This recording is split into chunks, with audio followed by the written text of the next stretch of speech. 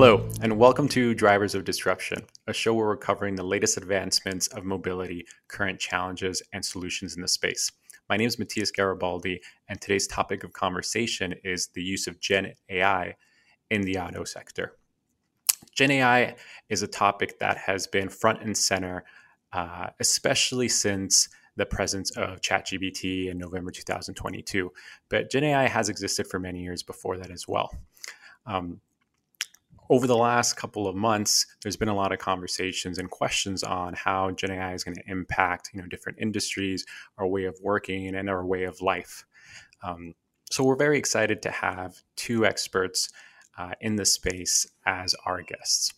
Our first expert is Philip Skogstad. He is the CEO of Mercedes-Benz R&D North America. Not only does he focus on topics ranging from autonomous vehicles to connectivity to infotainment, Mercedes-Benz R&D North America is also the first OEM R&D facility in Silicon Valley back in 1994.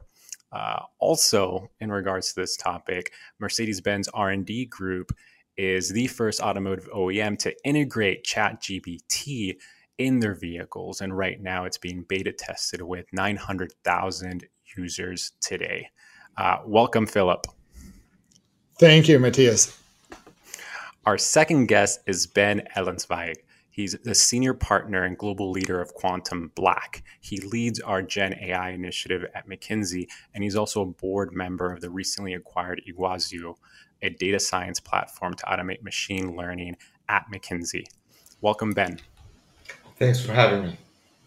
So, Ben, to kick us off, I wanted to give you the opportunity to help our listeners by providing a short introduction on what is Gen AI, how are different companies utilizing it already, and, how does McKinsey think companies can further create value using Gen AI? Yeah, so super exciting topic. And again, thank you for having us today.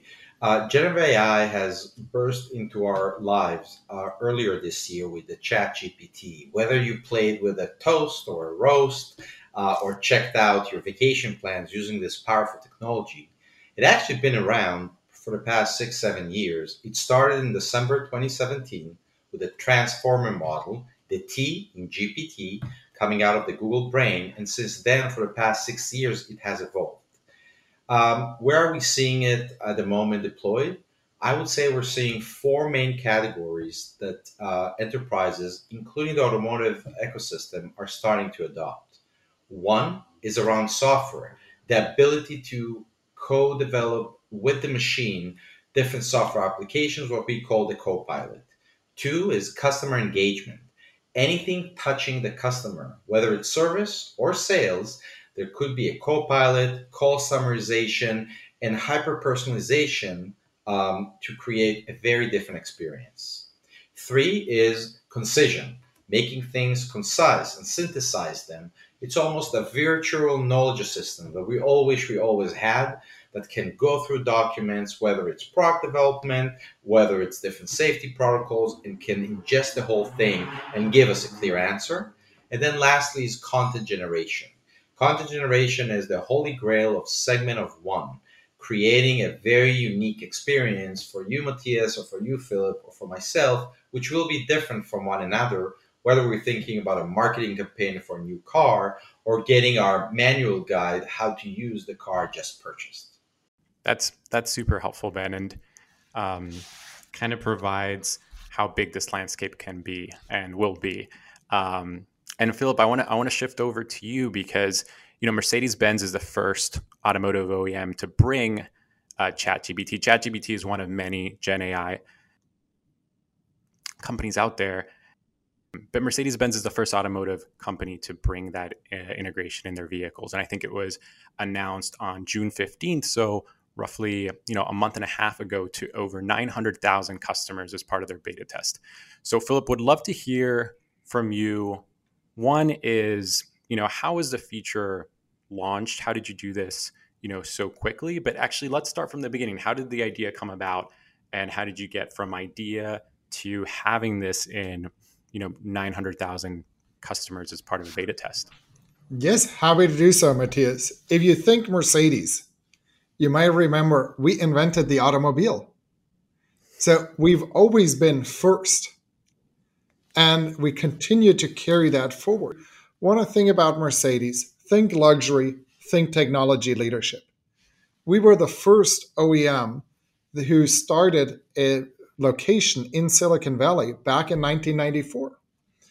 And so, continuing on that legacy, when, as you mentioned, ChatGPT latest version came out at the end of last year, it was just after the new year that I had it in my car. And Oh, the wow. team here set it up that way. We were at CES, could try it out there, show it to our own chief technology officer of all of Mercedes. And he said, I like it. And we said, we like it too. So we had our Capital Markets Day here in Sunnyvale, California, where we had influencers, analysts, media from around the world here in Sunnyvale in February of this year.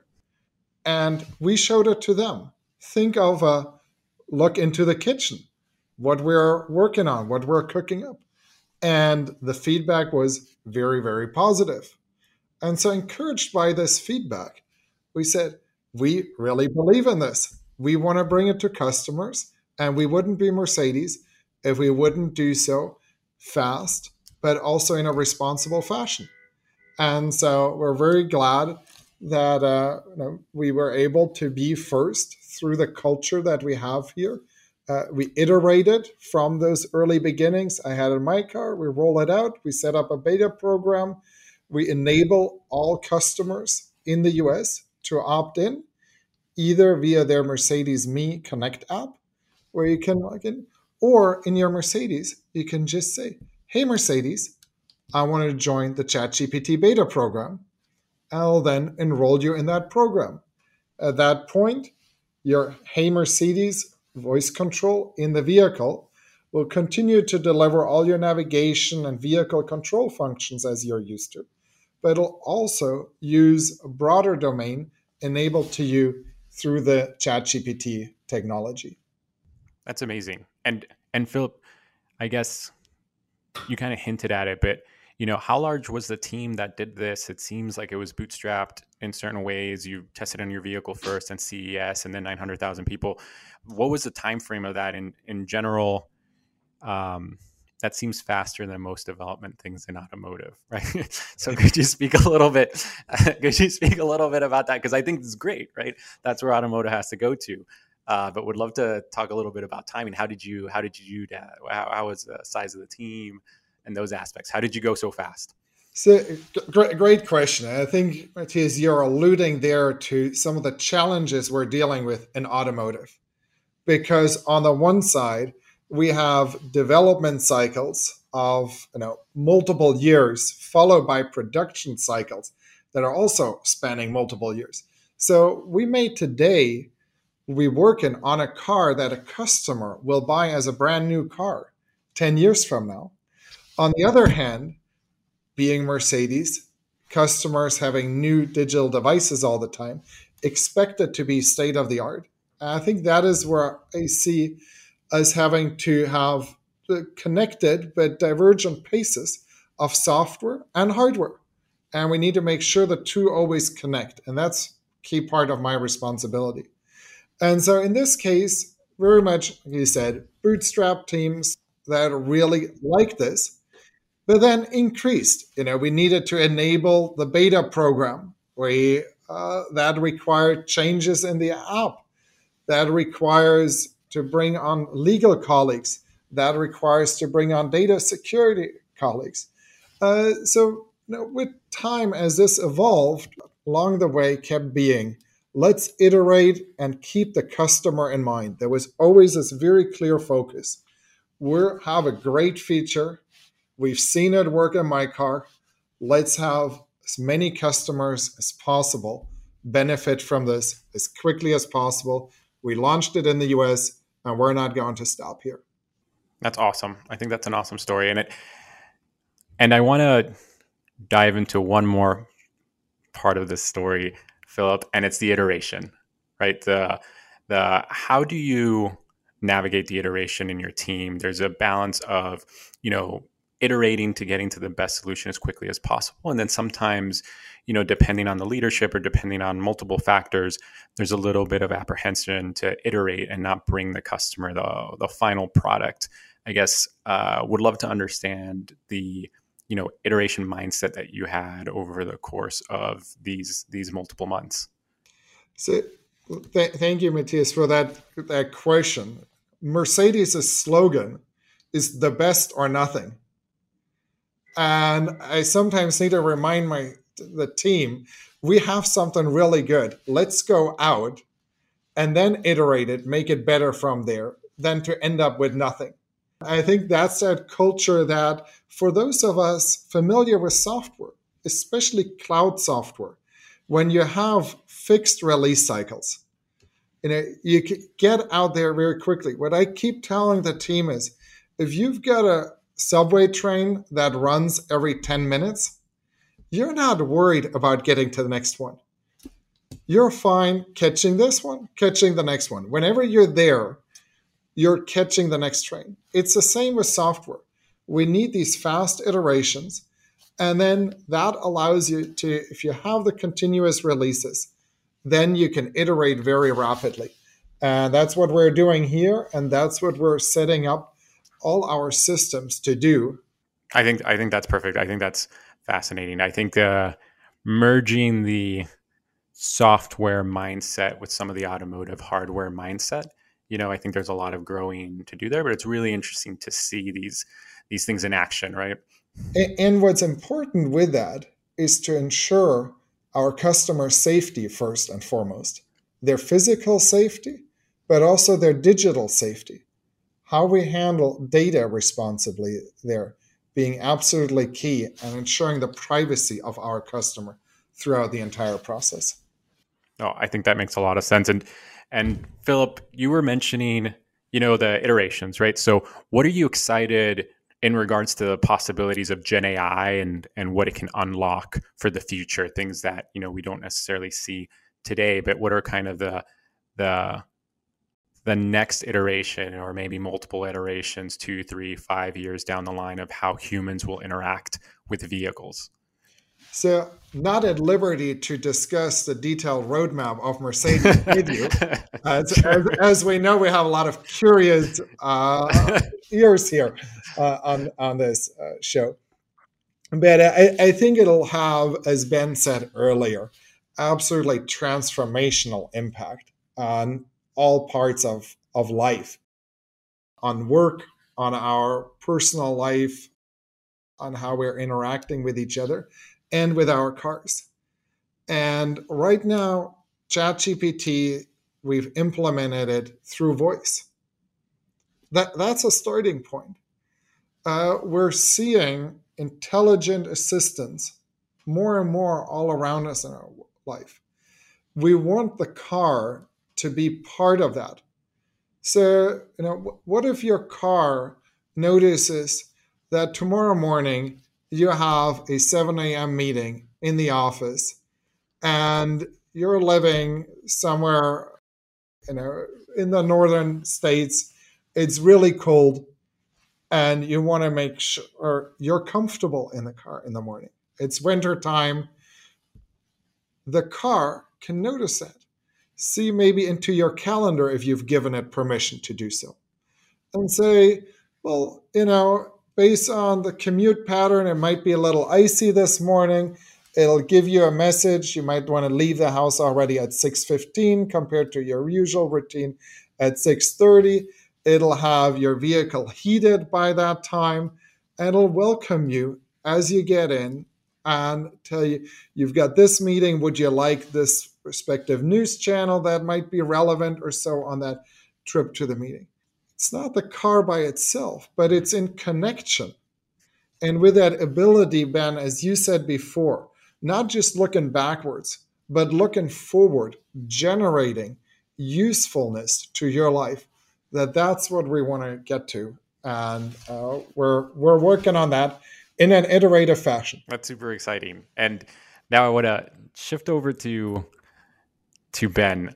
So we've been talking about the customer aspect of it, um, but one of the things I think that also McKinsey had mentioned in their latest article on the topic is, 75% of the value of Gen AI and the specific use cases fall under, four major areas. One is customer operations, marketing and sales, software engineering, and R&D. So looking ahead, what do you believe holds the most promise for ChatGPT or Gen AI, actually, not just ChatGPT, but Gen AI in the automotive industry? What are some examples of what we're going to see also outside of the voice activation use case? I mean, predicting the future is something which is very dangerous. We're all probably be in a different profession if you could do that. But I would say that, and I spend a lot of time with the most senior folks in the industry that are literally building those large language models across all companies. Many of them would say we are already at a point which is they would thought will be there only in 20 years. So we are the pace is just laser speed and just going faster and faster. But we have to remember this is almost early days of the first inning. So let me bring it to life a little bit to answer your question. Um, I love Philip's example on the car. The car becomes basically part of our daily lives. We're all going to have virtual assistants. They're going to be writing memos for us. They're going to be preparing us for meetings. They're going to be composing music to our, whether it's a new song of the Beatles that was never written or anything else. But I do think it's interesting, actually, when you look at the holistic ecosystem beyond the consumer, think about the technician that actually serves your car when you come into the dealer or to a body shop. The ability to guide a technician to identify the problem, that the ability to pinpoint people how to solve a problem quickly. Think about the salesperson when you walk on the showroom floor and the ability to actually have a conversation with a co-pilot that literally listens to the conversation and guides both the consumer but also the salesperson or or the financial services manager, literally how to create a very tailored experience that addresses your needs as a consumer. And then think about the marketeer. If before we thought about, hey, let's get a camera crew, let's get a few Mercedes cars out there in the Death Valley desert in order to take the shots, etc. Generative AI can actually produce it, and not only produce it, but can put yourself, Matthias, or you, Philip, in the car. So the marketing campaign will be targeted at you, based on your preferences in your experiences. So I really think from a technician perspective, a dealer perspective, a marketing perspective, things are going to change. From an R&D and product development perspective, I think it is one of the upcoming categories that are moving faster than we expected. I have an industrial CEO client that basically likes to say, I've got some CAD drawings in my attic. I've got some safety protocols in my basement. I have some emails here in my cabinet in the living room. Can you help me connect the dots? Gen AI can do that. So imagine that we were going to let our engineers focus on really the creativity side of things with Gen AI enabling us to connect all those dots and simplify the experience of reimagining components, understanding how they all fit together. And I think it's very exciting because, especially for automotive, software is becoming such a core part of the vehicle. The timing could have not been more perfect. But Philip, I'm curious to hear what are your thoughts about how Gen AI will change your role as product and R&D thinking. Uh, Totally agree, Ben, with everything that you've said, and I think it goes even beyond what you've said. I think it's in R&D, it is in production, it is in the sales. You mentioned the shop floor. It's also in the customer learning the features of their vehicle. In America, nobody almost comes home and reads the manual. In other parts of the world, you have 2 hour sessions at the dealer where they explain the car to you. Most of the time, American customers, they're on the go. They're ready to take their car and drive off. So you can predict when is somebody most likely going to benefit from a certain feature. Think, you may not be familiar with the ADAS functionality, Advanced Driver Assistance System, that can keep your lanes for you, that can vary the speed with the traffic, with a car in front of you. You may not be familiar with that.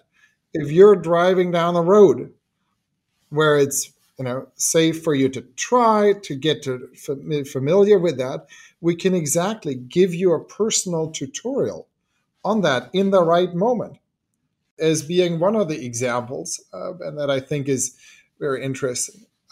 Production, reliability of parts, when do you do service? All those things you can predict more, you can be more forward looking. And even in development, then, as you were describing, came to me a lot of these compliance checks, for example. You had safety in the basement mentioned. That you can run a lot of those things in the background in an automated fashion, not the final check. I always am firmly convinced there needs to be a human that does the final point in the loop. But you can automate the path there. And as we know, it's a lot easier to get a draft memo and then modify it a little bit than to start writing a memo from scratch. And I think that initial tedious part of the work, that generative AI can help us a great deal. It still requires the human intelligence to deliver the right prompt in the first place. Just like when you're telling your assistant bad instructions, they're not going to be very helpful to you. I think humans will always need to be in the loop, and human intelligence will always be key here. I think that's really important. That's a great segue actually to the next question that I had for both of you. And this also comes up every time we discuss Gen AI or AI in general. Is there is always a case of you need the human there in order to provide the right prompts to do the final check. But a lot of people are worried of how they're going to be impacted or potentially enabled by this technology. So, question for both of you: how do you see employees impacted or enabled, right, by this technology? And what do you believe are steps that need to be taken in order to, educate, train employees to effectively, use, manage Gen AI technologies? And who would like to go first? This one's a tough one, but I would love to. Yeah, Ben, do you want to go? Yeah, no, happy to. I mean, we get this question a lot, and it is an important one. I think we have to remember whether it was the Industrial Revolution, whether it was the internet or mobiles, every technology innovation, actually, the transition is the hard period.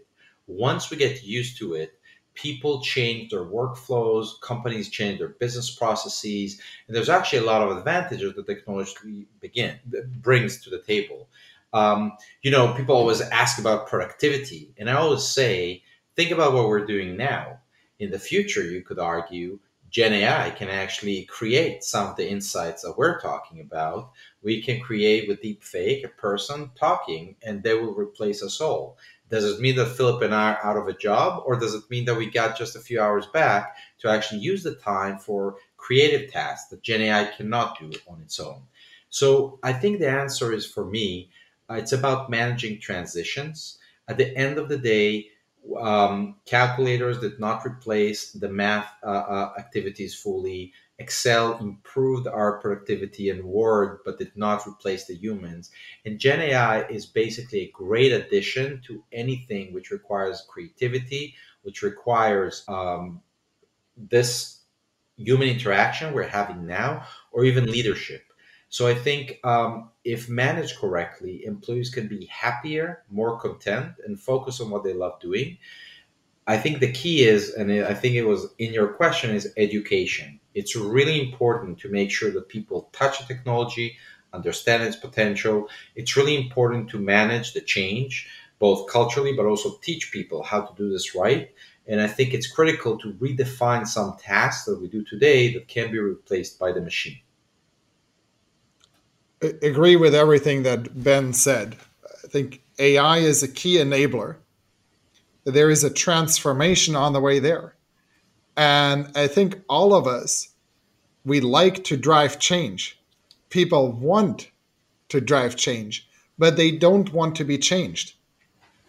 And so, key here is that we let people drive this transformation, that we give them access to generative AI so they can play with it themselves. Any of the technology transformation that you mentioned, Ben, before, the internet, the cloud, and so on, we all couldn't live without those anymore today. But they were scary to people at one point. And so I think here it's not just education in the traditional sense, a lecture, it is enablement. Within Mercedes, we're enabling developers to use sandboxed environments where their data stays within Mercedes, but to try the technology out, just in the same way that we brought ChatGPT to the car. Try it out in a safe way and iterate your way forward. And I think then we'll actually be able to automate, like Ben said, a lot of the tedious tasks that are currently preventing us from doing more value added activity. No, I think that's a great point. And Philip, you mentioned this. You hinted at this next topic in two of your answers. One of it was in regards to if the consumer provides permission to share their data, and this one answer you also mentioned in regards to data security.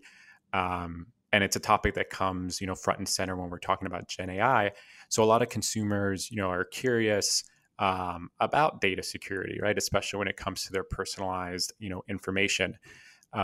How is Mercedes-Benz, addressing these concerns when utilizing Gen AI?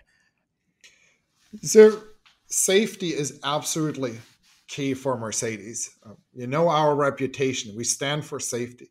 And physical safety, digital safety, you Right. need to make sure both are treated with the utmost priority. And so if you look now with this ChatGPT version that we have, the data stays within Mercedes with you and the car.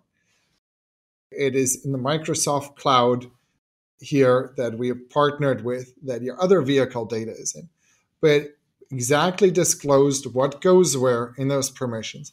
None of it is shared back to OpenAI or the ChatGPT. So it's not used to train future answers. That's a key point there to avoid that data information leakage. That's the same for our internal projects. We're using the same kind of rules for our own data as for our customers' data to make sure it doesn't escape. And then, of course, there is, it can put various checks in to ensure or maximize the likelihood that you'll get the right answer. As with any human, you never have 100% guarantee for that. So we want to make sure you always think for yourself before you follow someone's instruction. That makes a lot of sense. And Ben, in regards to, on the topic of data security or just risk in general, right? I would love to dive deeper into this topic of just, some ethical or legal considerations. So what do you believe are some key risks that OEMs should be aware of, and how should they navigate these challenges to ensure the, responsible use of Gen AI? And this can be, in the consumer-facing voice assistance, but it can even be in, the other aspects as well as customer operations, R&D, the other, 4 different areas you were mentioning previously. Would love to get your thoughts on that. Yeah, and again, this is a new technology. It's a whole new paradigm for us. We're still learning it as a society, as definitely as enterprises, the automotive ecosystem. We like to talk about responsible AI. Generative AI is not perfect. You all probably heard the word hallucination. The models are so sophisticated and they answer such a profound way that you might think that the answer you're getting is a solid fact or a truth, but many times the model is just wrong. It wasn't trained properly, or you're asking something which is relatively new for the model and it's learning. There's a question how you train the model. We've seen issues with regard to biases based on the training material used for the model, fairness, is it used ethically? We're seeing questions on cyber. Let's not forget that actually at the end of the day, under the models, we have a whole host of structured data and unstructured data that you need to think about how to manage. And obviously, we're connecting our own systems to other organizations of the outside world, which poses risk by itself. I think what we have learned is we've seen two bookends. Some organizations blocking it all together, some organization enabling it out in the open. But what we would say from responsible AI is a couple of things. One, having clear guidelines to your consumers and your employees, what it is and what it isn't. Be responsible, especially when it comes to what we like to call explainability. Many times you don't really understand why the answer that you're getting is the answer. Be able to understand it. Check the sources, understand why is the model getting to an answer, and obviously, to Philip's point, apply human judgment. This is all human in the loop where we are now. Point number two is have clear disclaimers, meaning, hey, is this based on solely public knowledge plus some enterprise private knowledge? Almost what is the level of accuracy or confidence a certain answer might have? And then lastly, I do think it's important for us all as people and as enterprises to actually understand the power of this technology and its limitations so we can better assess a little bit those risks. So just to summarize, I would say from a responsible AI perspective, there's legal, there's ethical implications, and we should be aware it's a phenomenal, powerful technology that will disrupt every aspect of life, but we're still learning how to use it. And if I may say, sometimes humans are not exactly fully accurate either. So it's a journey, and that's also a journey. Only with humans you might get some cues of in their face or in their acting in their eyes that makes you a little cautious. Yes, exactly, exactly. I love that. It's like AI as the best poker player. I love that point, Ben.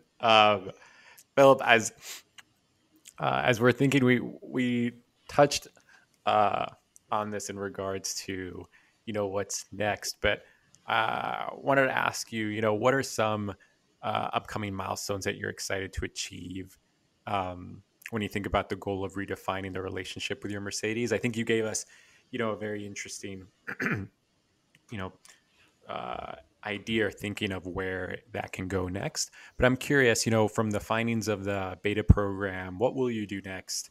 And then what do you see as the long-term vision? Well, as mentioned earlier, the long term vision is really your car is part of your digital and physical.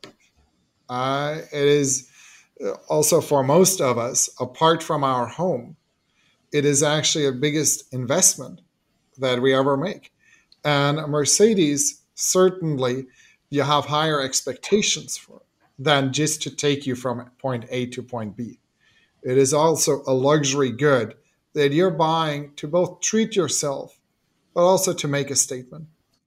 And so, with that, we always like to believe we have been, and certainly have the ambition to continue to be ahead of everyone else in the game. Again, Mercedes stands for luxury and technology. And so, I think that what that means will continue to evolve.